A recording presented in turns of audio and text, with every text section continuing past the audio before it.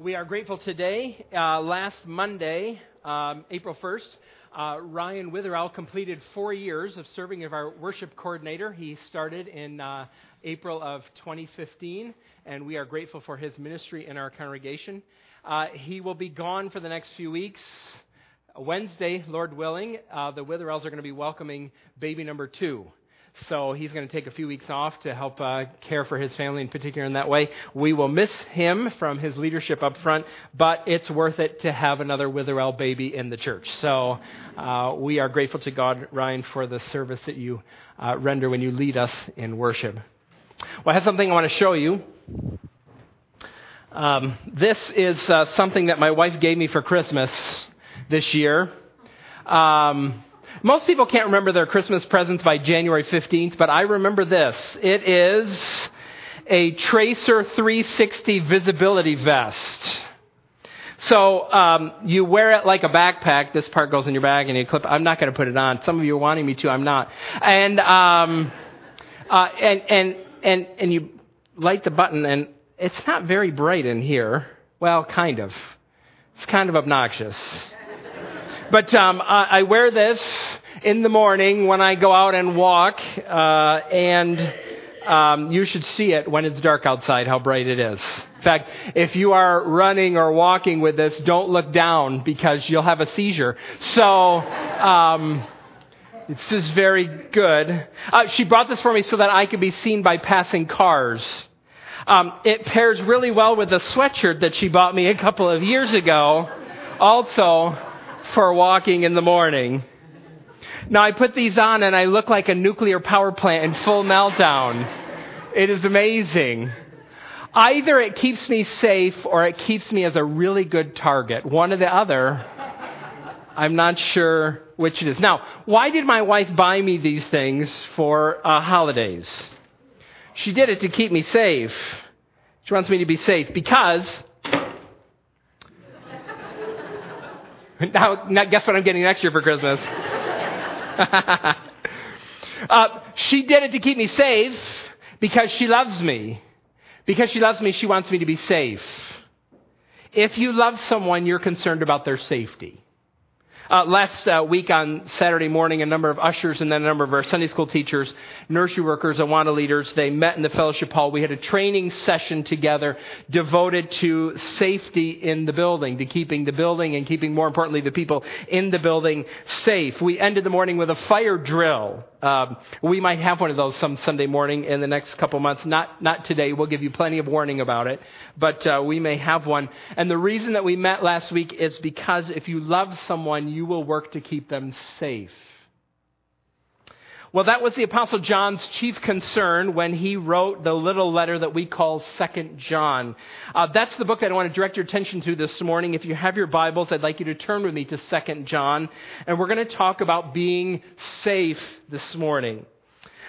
You can find 2 John. It's the easiest way to find 2 John is to find the book of Revelation, which is right at the end, and then just turn a couple pages to the left, because 2 John is a tiny little book in the New Testament. It probably doesn't take up more than one page in your Bible. We've been walking through the letters that John wrote. We spent several months in 1 John, and then we're going to spend a month or so in 2 and 3 John. And today we're going to look at the second half of this book, which is a warning passage. John wants to warn the church about false teachers. This is not the only place, of course, that the Bible talks about false teachers. Ed read a passage from 1 Timothy 4 where that was the emphasis. And then there are major sections in Galatians and 2 Peter and Jude and the book of Philippians, all devoted to the danger of false teaching. From the beginning, the apostles were concerned about false teachers, and they charged in particular elders and pastors, but then also the whole congregation with watching over the church, watching out for false teaching. One of your responsibilities as a member of our congregation is to help protect the church, to help guard the church against false teaching. And today from 2 John, I want you to see 3 things. I want to show you 3 things. First, we're going to talk about who false teachers are. Then we're going to talk about what false teachers say. And third, we're going to see how John wants us to respond to false teachers. So who they are, what they say, and how to respond. Let's read 2 John before we begin. We're going to look more detailed at the second half, but it's short enough we'll read the whole thing. All right, so let's start 2 John verse 1. John writes this, "The elder, to the lady chosen by God and to her children, whom I love in the truth, and not I only, but also all who know the truth, because of the truth which lives in us and will be with us forever. Grace, mercy, and peace from God the Father and from Jesus Christ, the Father's Son. It will be with us in truth and love. It has given me great joy to find some of your children walking in the truth, just as the Father commanded us. And now, dear lady, I'm not writing you a new command, but one we have had from the beginning. I ask that we love one another, and this is love, that we walk in obedience to his commands. As you have heard from the beginning, his command is that you walk in love. I say this because many deceivers who do not acknowledge Jesus Christ as coming in the flesh have gone out into the world. Any such person is the deceiver and the Antichrist. Watch out that you do not lose what we worked for, but that you may be rewarded fully. Anyone who runs ahead and does not continue in the teaching of Christ does not have God. Whoever continues in the teaching has both the Father and the Son. If anyone comes to you and does not bring this teaching, do not take them into your house or welcome them. Anyone who welcomes them shares in their wicked work. I have much to write to you, but I do not want to use paper and ink. Instead, I hope to visit you and talk with you face to face so that our joy may be complete. The children of your sister who is chosen by God send their greetings." So false teachers, that's what we're going to talk about today. We're going to start by thinking about who they are. How does John describe them? And he does it very simply with two titles in verse 7. He's quite blunt. He calls them deceivers and antichrists. Deceivers and antichrists. Now, before we unpack that a little bit more, we have to go back to verse 7. And I wonder if you noticed how verse 7 begins. It begins with this phrase, "I say this because many deceivers." Your translation might say "for," or if you have an older NIV, it doesn't say anything. It just talks about the deceivers immediately. There's an important link in this text, though. John says in verse 7, I am writing what I'm writing to you. I'm saying what I just said to you in the first 6 verses because of the false teachers. Remember, John has been commending them for their faithfulness to the truth. The members of the church that he recently met have been walking in the truth, and he just fills him with joy. He commends them for it, and he says to them, the truth that you believe has produced love. In fact, that's what the truth does, how the truth manifests itself. When the truth about Jesus is believed, when it is studied, when it is held up, appreciated, celebrated in all its fullness, the truth about Jesus always produces love. That's what it does. And in 2 John, there's this beautiful combination in this book of a church that is faithful to the truth and growing in love. The truth and love together. Remember what Danny Aiken said, the balance of 2 John. This book is about a commitment to the truth that knows no compromises and a love for one another that knows no boundaries. Truth and love, they go together. And to safeguard that truth-filled, love-filled community, John warns them about false teachers. Because you're a congregation that knows the truth and loves one another because of the truth, I want to warn you about false teachers, he says. He focuses on the truth because the way to destroy love in a church is to woo it away from the truth. It's interesting. I'm not sure that's the way we often think about love. The way to destroy love in a church is to destroy the truth in the church. We tend to think that truly loving communities are flexible with the truth. That's not the way John is arguing, though, here. John MacArthur, the preacher, said that hard truth makes soft hearts. Hard truth makes soft hearts. And I suppose the opposite is true, too. Soft truth makes hard hearts. If you want to destroy the loving atmosphere in a congregation, the love that the brothers and sisters have for one another, then shake their confidence in the truth. And so to help us with that, John warns us about deceivers. He says these deceivers have gone out into the world. That's a strange phrase. Where did they come from? If they've gone out into the world, where were they at the beginning that they went out? John, I think, is suggesting that these false teachers are shadows of the apostles themselves. So the Lord Jesus sent out his disciples. They went out into the world. And after they went out into the world, these false teachers, they too went out into the world. They're anti-apostles. They're anti-missionaries. They're preachers of an anti-gospel. They're anti-Christs. He uses that phrase to describe them. Now, you may remember that when we went through 1 John, we talked about the title Antichrist. John is the only writer in the New Testament to use that word, but there are other references to him in the Bible. The Antichrist is this pivotal character at the end of the age. Turn back with me just a page or two to 1 John 2, if you wouldn't mind. Let's look at 1 John 2:18. This is the first place he uses this phrase, Antichrist. 1 John 2:18, John wrote, "Dear children, this is the last hour. And as you have heard that the Antichrist is coming, even now many Antichrists have come." This is how we know it is the last hour. Antichrist. There is one coming who will oppose Christ and his people. He is coming. But for now, there's many little Antichrists. Remember, the Apostle Paul called him the man of lawlessness. I wrote down the verses in 2 Thessalonians 2 on your note sheet. Look what he says.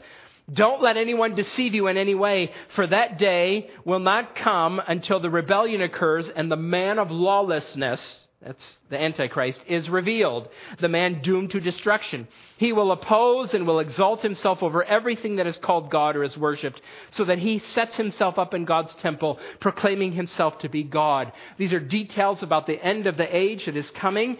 He's the Antichrist, but for now, there are those who are false teachers who have started his work in opposing Jesus by preaching a message that is different than the apostles preached about the Lord Jesus.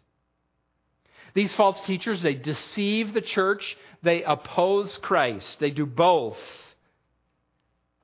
What I'm not sure about when I read this text, 2 John, is I'm not sure if these false teachers are intentionally lying or if they themselves are deceived. So they're deceivers. Are they deceived themselves or are they charlatans? Probably a little bit of both. But I wonder if it's possible that these teachers are doing what they think is right. They're teaching the truth, but it's not the truth that they're teaching. In August of 2013, there was a public zoo in one of the provinces of China that had to close. And the reason that the zoo had to close is because the visitors to the zoo figured out that the animal in the lion cage was actually a dog and not a lion. Now, in the zoo's defense, it was a Tibetan Mastiff. If you've ever seen a picture of a Tibetan Mastiff, they're huge.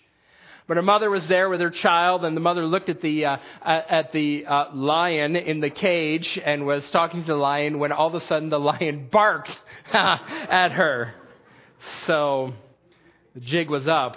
So they went around the zoo and they looked further. They found a white fox in the leopard's cage. They found a dog in the wolf exhibit and 2 giant sea cucumbers in the snake house. The zoo, this is their response. The official spokesman from the zoo said, "We're doing our best in tough economic times." We're just doing our best, right? I don't know if these false teachers are deceptive on purpose or not. I don't know. Maybe they thought they were helping people. But sincerity is not the test of truth. And so there's this call for vigilance, these false teachers. They're there. We're going to come to this later in more detail, but verse 8 tells us what to do with them. Watch out for them. Watch out. Expect them. Be prepared for them to come. Listen to this warning. Heed it. Not everyone who claims to be a preacher of the gospel actually is. Not every book sold by a Christian bookstore is worth reading. Not every preacher you see on television, in fact, most of them, are not telling you the truth. Be careful. Look, watch out for them. Sometimes we Christians, we can be incredibly naive. I think in part, it stems from our emphasis on grace. We're welcoming people. We're generally open to people. We're glad to see them. This morning, as I have been watching around as people were coming in, we had visitors come in the church, and there were several people, members of our church, who welcomed them and greeted them and tried to make them feel glad to be here. That's great. But in your welcome, your openness, be careful. Realize there are false teachers in the world. That openness creates a danger. It allows deception to flourish. We need warnings like this. Now that leads me, secondly here, that's who the false teachers are. They're deceivers, they're antichrists. Secondly, what do false teachers say? What do they say? This is John's particular focus. We're going to look at John's particular focus. There are other ways to go wrong. There are other ways to be a false teacher. But here's what John is particularly concerned about. And we've seen something like this before in his letter. Verse 7, I say this because many deceivers, here's what they're saying, who do not acknowledge Jesus Christ as coming in the flesh, have gone out into the world. They're denying that Jesus is God the Son who took to himself a human nature and became a true and genuine human being. That's what they're denying. So our doctrinal statement describes this truth this way. We believe in Jesus Christ, God's one and only eternal Son, conceived by the Holy Spirit and born of the Virgin Mary. He is fully God and fully human. They're denying the incarnation is what these teachers are doing. John uses an unusual word here. It's actually not an unusual word, it's an unusual tense. He says, I say this, verse 7, because many deceivers who do not acknowledge Jesus Christ as coming in the flesh, or it's a present tense verb, comes. They do not acknowledge that Jesus Christ comes in the flesh, as if it's happening right now. Right as I'm speaking, he comes.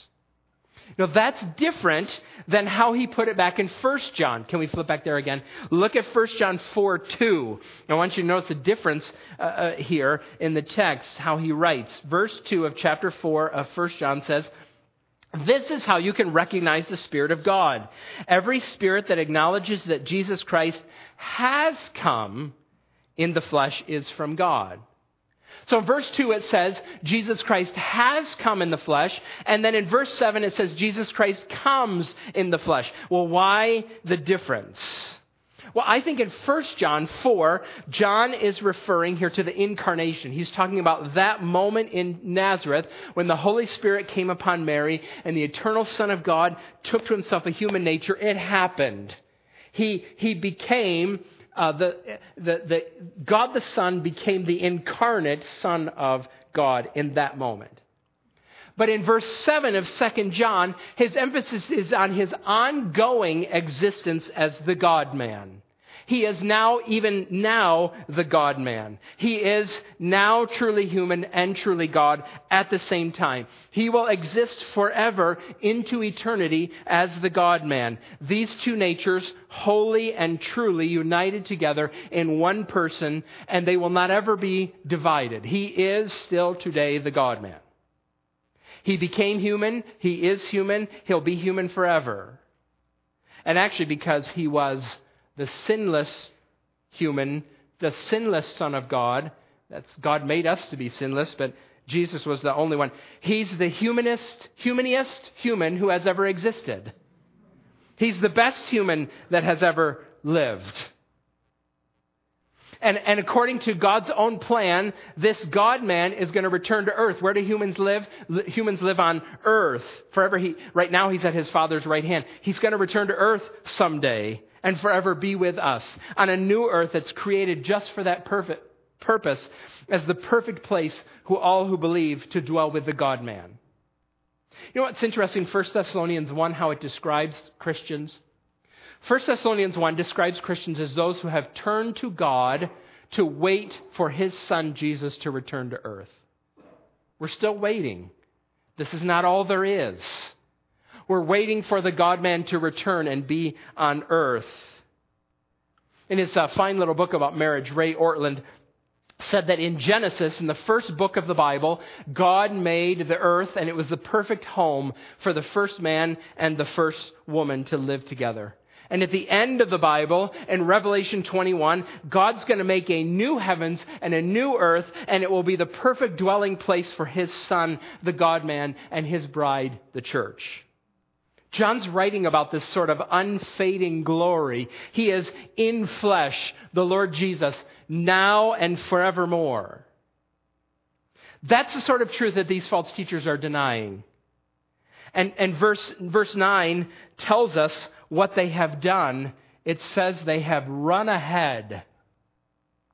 Anyone who runs ahead and does not continue in the teaching of Christ does not have God. We'll talk about that in a minute. That phrase, run ahead, I think it's a reference to these false teachers who are claiming to be more advanced. They're more progressive. We understand the truth more. We're further down the road than the rest of you. We're ahead of all of you. I wonder if John had this in mind when he wrote back in verse 5 of 2 John. He says, I'm not writing you a new command. Those who teach the teachings of Christ, we don't have new commands. We teach things that we have had from the beginning. It's those who are running ahead. They have all of the new stuff. We have the old stuff. They've got the new stuff. They're the ones who have reached this new plane of existence, and they've gotten so far ahead, they're now on a different team. Actually, this reminds me of a book I read a number of years ago by Warren Wiersbe. It's a little book called On Being a Servant of God. And he had a little essay in there where he gives advice to young leaders in the church. He has 4 points. Number 1, never take down a fence until you know why it was put up. Number 2, don't complain about the bottom rungs of the ladder. They helped to get you higher. Number 3, if you want to enjoy the rainbow, be prepared to endure the storm. And number 4, if you get too far ahead of the army, your soldiers may mistake you for the enemy. The problem is that John is writing about teachers who have gotten so far ahead that they have become the enemy. Now, I wonder if we were reading this, if you saw another reminder about the exclusivity of the message that we preach. We've been talking about this in 1st and 2nd and 3rd John. It's the emphasis, of course, that the Lord Jesus began in John 14:6 when he said, I am the way, the truth, and the life. No one comes to the Father except through me. We believe in an exclusive message. And John is emphasizing that here. He does it by pairing again the Father and the Son. Verse 9, anyone who runs ahead and does not continue in the teaching of Christ does not have God. You don't have God if you don't have the Christ who is the God-man. But conversely, the good news is whoever continues in the teaching has both the Father and the Son. If you have Christ, you have the Father. If you don't have Christ, if you don't have the Son, if you don't say what the apostles said about the Son, you don't have the Father. All the way through the New Testament, there's this troubling insistence. Life is found only in Jesus. Only through a connection to Him. And if you deny Him by denying who He is, you do not know the Father and you do not have life. There's no exceptions. There's no allowances. There's no workarounds. If you don't have Christ, you don't have the Father. Now this, of course, helps us answer a question that comes up periodically. It happens. Sometimes people will ask the question, is Allah, the God named by Muslims, is He the same God as the Father of Jesus? Do Christians and Muslims worship the same God with the exception that we also worship His Son? And the answer to that question is no. Muslims are insistent Allah has no Son. And if you do not have the Son, you do not have the Father. John Dixon is a Christian author and speaker. He was in Great Britain. I think he's British.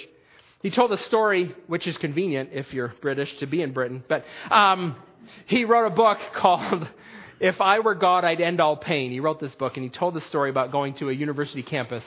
He was at a college campus, and he was doing a presentation, and his presentation was called The Wounds of God. I think it was based on Isaiah 53. He was wounded for our transgressions. So he's doing this presentation about the wounds of God, and when he was done, he asked if he had any questions. There's a man in his 30s, a Muslim, a leader at the university, and this man stood up and he told the audience, he said, it's preposterous to believe that the creator of the universe would be subjected to the forces of his own creation.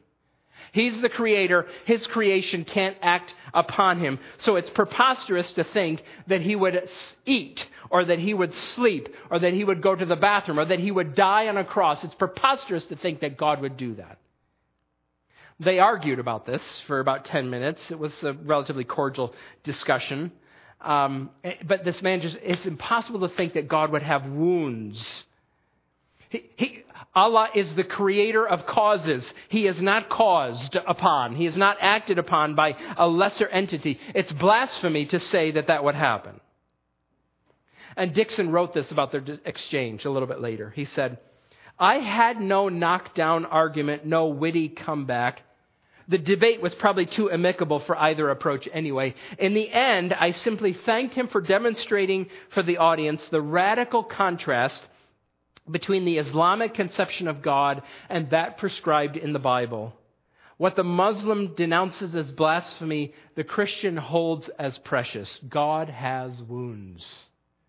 The God-man.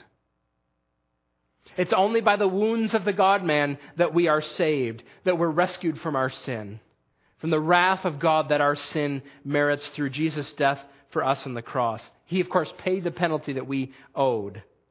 He died the death that we deserved. And the only way to have life, the only way to know the Father, is by turning and trusting in the Son. Everyone who does not believe that will be justly and rightly condemned. That's a very exclusive claim. Now, how is it that we can claim to be loving people and believe such a narrow message? How is that possible? How does this narrow message not make us hateful or not make us intolerant? Some people believe it does. Having a narrow message like that makes you intolerant and hateful. On his deathbed, one of the relatives of Mohandas Gandhi asked him, he said, you've been looking for God all of your life. Have you found him? And Gandhi said, I'm still looking. Michael Green is a theologian. He said, the humility and the earnestness, the sheer goodness of a great teacher like Gandhi shines through in a remark like that. But it stands, he says, in the most stark contrast with Jesus' claim, no one knows the Father except through the Son. Now, the truth that keeps us from being intolerant and hateful people is that though the door to heaven is very narrow, the welcome mat is as wide as the whole world. Anyone can come. Anyone can come. The door is very narrow, but the welcome mat is as wide as the whole world. Because Jesus' death is sufficient for the sins of the whole world. He is the Savior who is able to save the entire world. Anyone, absolutely anyone who turns to him will find life in his name. The invitation is not narrowed down to people of a certain race or age or nationality or socioeconomic status or educational level. It's open for absolutely anyone, you included. Have you been following the details of the college admissions scandal? I haven't been following it very well. It makes those of us who are not rich feel very self-righteous. So I know the basic story. You know, several parents have been arrested for paying thousands of dollars. I think somebody, in one case, over $1 million to get their children admitted to elite schools. I've heard several times about the true victims of this crime. The true victims of this crime are the students who were next in line to be admitted, but they got bumped from their admission to the school because of the bribes. Deserving students who were turned down to these schools because there wasn't room, and they got bumped because of these charlatans who bribed their way into the school. But you know, with the good news about Jesus, none of us are deserving. No one can pay their way in, and there's nobody who's deserving that you're going to knock out of the way. We're all sinners. No one deserves forgiveness, but the welcome mat is there for all, And we believe the welcome mat is wide and broad and open for all. In fact, we believe it so much that we give a lot of money to ensuring that all kinds of people can hear this message. We want college athletes at Millersville University and other students at Millersville University to hear it and believe it, so we give a lot of money to enable that to happen. We think that prisoners in the Chester County Jail should hear and believe this message. We want Indian and Chinese graduate students who are studying in Boston to hear and believe this message. We want victims of sex trafficking and broken families in Latin America to hear it. We want atheists and agnostics on both sides of France to hear and believe this message. We want people who live in Papua New Guinea who don't have the Bible in their own language to hear and believe this message. So we send our people and we send our money so that they can hear this message, because the door is very narrow, but the welcome mat is very wide. The false teachers, they have no good news because they have no Savior Jesus. They're denying the Son. Now, finally, we have to talk about our response. How do we respond to them? How do we respond to them? There's two commands in the passage that tell us what to do, and both commands have given us trouble at certain times. Not the commands themselves, but applying them and working them out. Verse 8 has one command, watch out. And verse 10 has another command, set of commands, they go together. Do not take them into your home. Do not welcome them. So those are the commands. Watch out for them.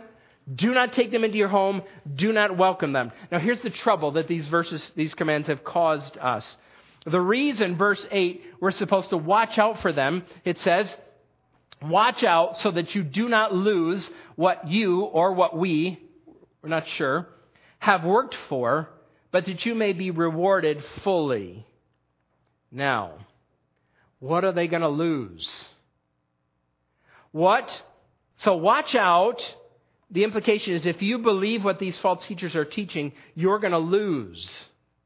What are they going to lose? Are they going to lose their salvation?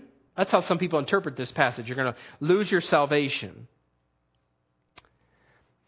John Stott says that our salvation is not something that we worked for. It's a gift, so it can't be that. Actually, there are good and well-meaning people who believe that it's possible for you to lose your salvation, and they point to this verse. Actually, there's not enough here to there's not enough in verse 8 to make a full-throated defense of whether or not you can lose or can't lose your salvation. So most of the time what people do is they have convictions that they get from other parts of the Bible, and they bring them to this passage and they explain it with their convictions from other parts of the Bible, like I'm going to do right now. I think what he's talking about here is he's making reference to what he has already told us in 1 John 2:19. He's already told us this in 1 John 2:19 about false teachers. 1 John 2:19 says, they went out from us, but they did not really belong to us. For if they had belonged to us, they would have remained with us, but their going showed that none of them belonged to us. So the fact that there are people who are following the false teachers is a revelation that they were never really part of us in the first place. They didn't lose it because they never really had it in the first place. So watch out for these false teachers. Now, this should help us think about the purposes of warning passages in the New Testament and why they're here. We believe that God keeps His people. God keeps His people. Vodi Bakum sometimes tells people, if you could lose your salvation, if it was possible for you to mess up your life so bad that you would lose your salvation, you would. If you could, you would. He says that. But God keeps us. It's like a toddler walking across the street with his dad.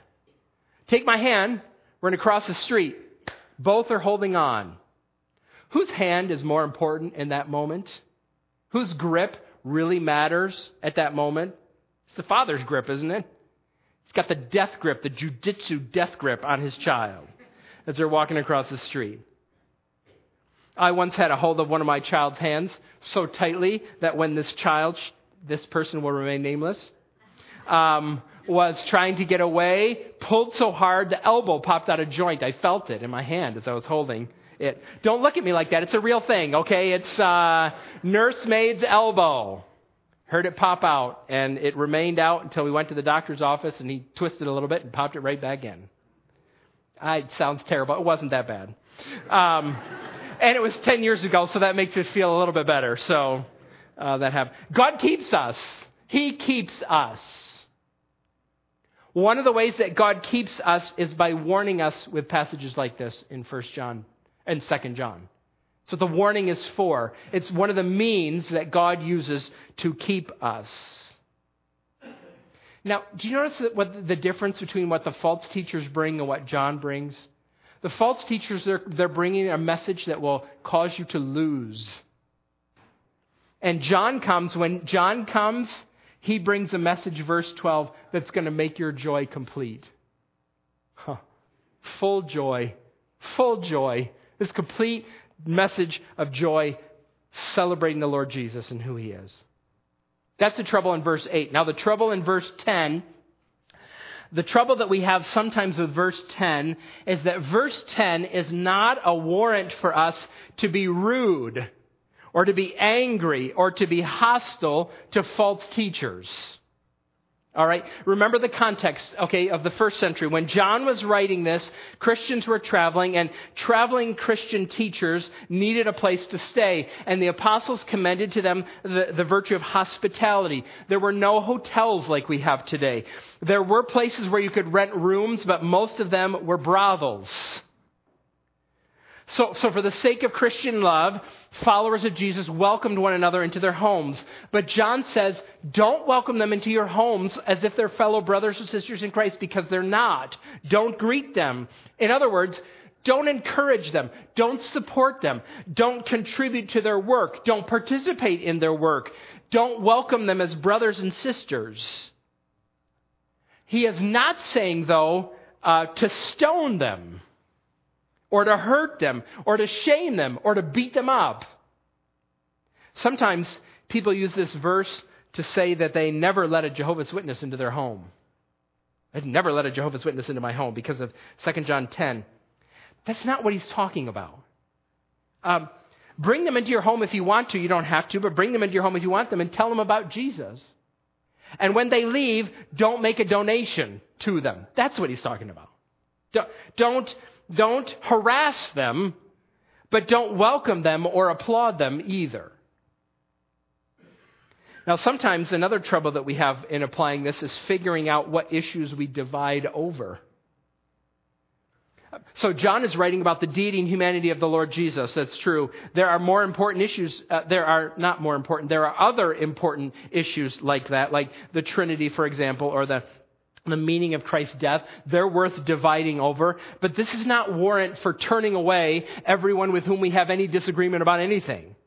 So let's think about this. We'll make two buckets. So on this side of the stage, let's start over here. This side of the stage, we're going to put in the bucket of everything that followers of Jesus have to agree about in order to be Christians. Okay, this bucket here. This bucket on this side of the stage, we're going to put everything that Christians can disagree about and still greet one another as brothers and sisters.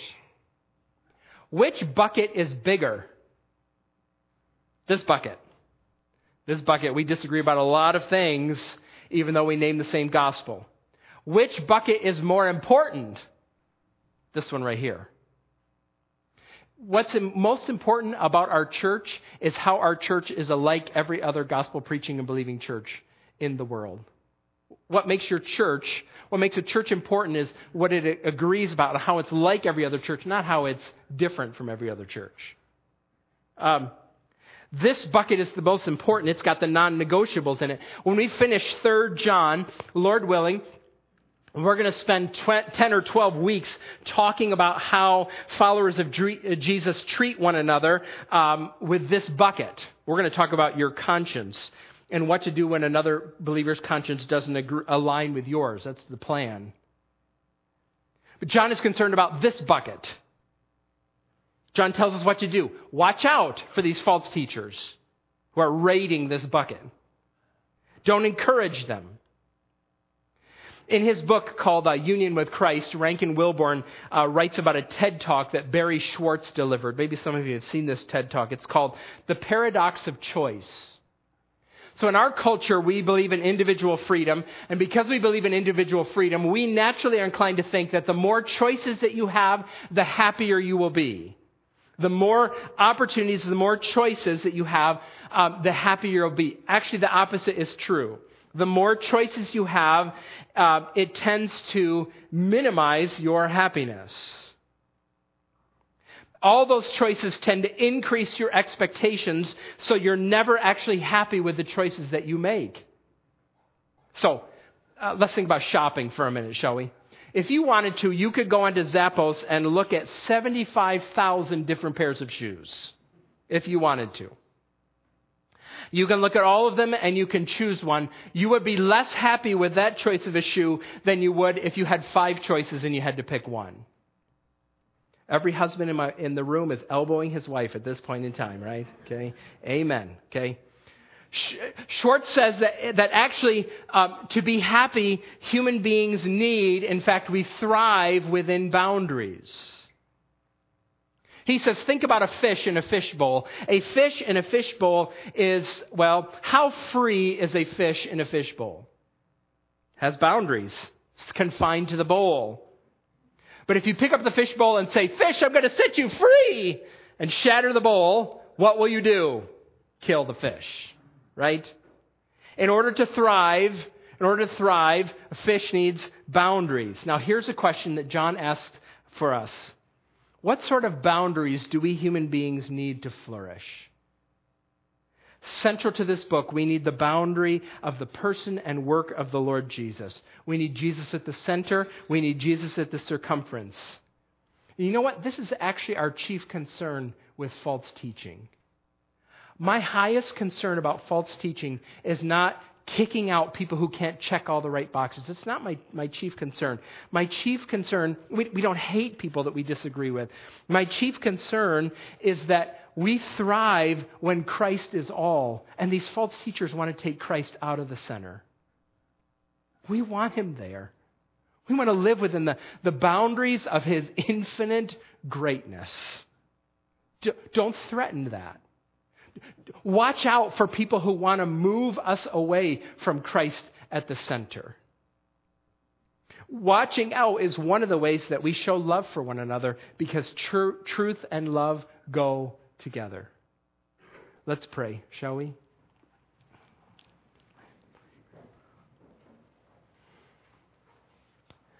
Father, we come before you this morning and we are grateful to you for the Lord Jesus Christ, this, your Son, the God-man.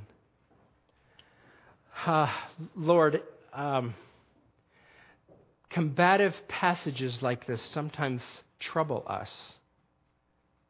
They trouble us because they sound exclusive and intolerant and hateful. Lord, our desire, we want to celebrate the truthfulness of the Lord Jesus, who said he's the way, the truth, and the life. And I pray that you would increase our joy in that truth, that Christ indeed would be center and circumference in our congregation. I pray for our elders. I pray in particular for them that they would have a careful and keen eye out for false teaching that would threaten the congregation, that would despoil our commitment to the truth and the cultivation of love, that would come in through growth groups sometimes, or books that we're reading, or teachers that we're watching. That, Lord, protect us. Use our elders to do that. Grant us, Father, that we would be kind but vigilant, truth-loving and people-welcoming in the right way. Lord, you have allowed, according to your providence, false teachers to flourish in this world. Protect us from them according to your kindness, we pray in Jesus' name. Amen.